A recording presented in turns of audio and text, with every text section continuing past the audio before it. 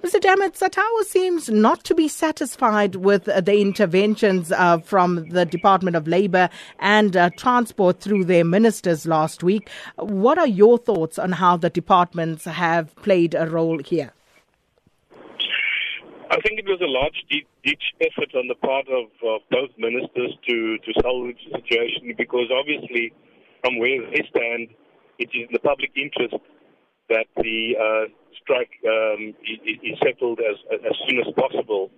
However, the parties, despite the fact that there is a proposal from the mediator on the table, which is supported by the employers, is unfortunately being obstructed by the intransigence of the Labour caucus by insisting on demanding salary increases, which is far in excess of the average inflation rate, and also the subsidies that are granted to bus companies that provide road-based public transport.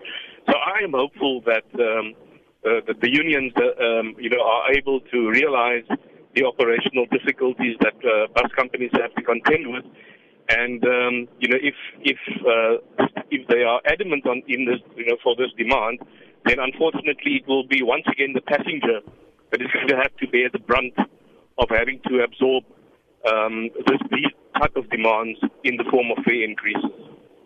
So does this mean that you've now reached the end of the line and that you are not willing to move on the demands that you've currently put on the table? No. When we broke up on Thursday, we indicated to the mediators that we are still available and willing to continue our discourse with the labour unions in the interest of finding a solution to the stalemate, because passengers are being heavily inconvenienced. They are arriving late at work. They are losing money. They are having to fork out additional fares, inflated fares, which are now being charged by other operators. So we are ready and available and willing to continue our discussions with Labour under the auspices of the CCMA, to see to what extent we are able to find a solution that is going to take the country out of this quagmire. So why are you currently unable to meet the workers' demands? Wages constitute the single biggest cost item in the cost structure of companies. And transport workers have over the last 10 years been receiving wage increases in the order of 9.1%, which is far in excess of the average inflation rate. And in fact, the current inflation rate of 3.8%, makes an increase of that magnitude very, very difficult to absorb.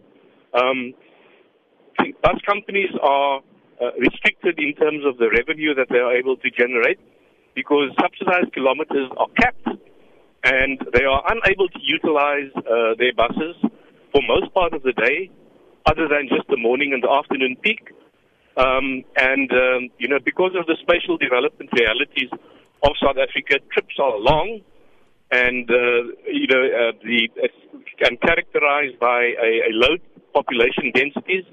So, all of that makes it very difficult for bus companies to augment their revenue source, and which makes it all the more necessary for wages and for fuel, over which bus companies have no control, to be kept in check, as well as other operational costs, in order to keep the businesses viable. So are you, hopeful that you will actually be able to break this impasse sooner rather than later? And when will you be meeting with the unions again? We are extremely hopeful and remain committed to finding a solution to the situation, Sakina, because as I indicated earlier on, the passengers are the people that are bearing the brunt of the strike, and the South African Road Passenger Bargaining Council and the CCMA, I think, are hard at work to arrange for us as employers and as Labour to meet as soon as possible.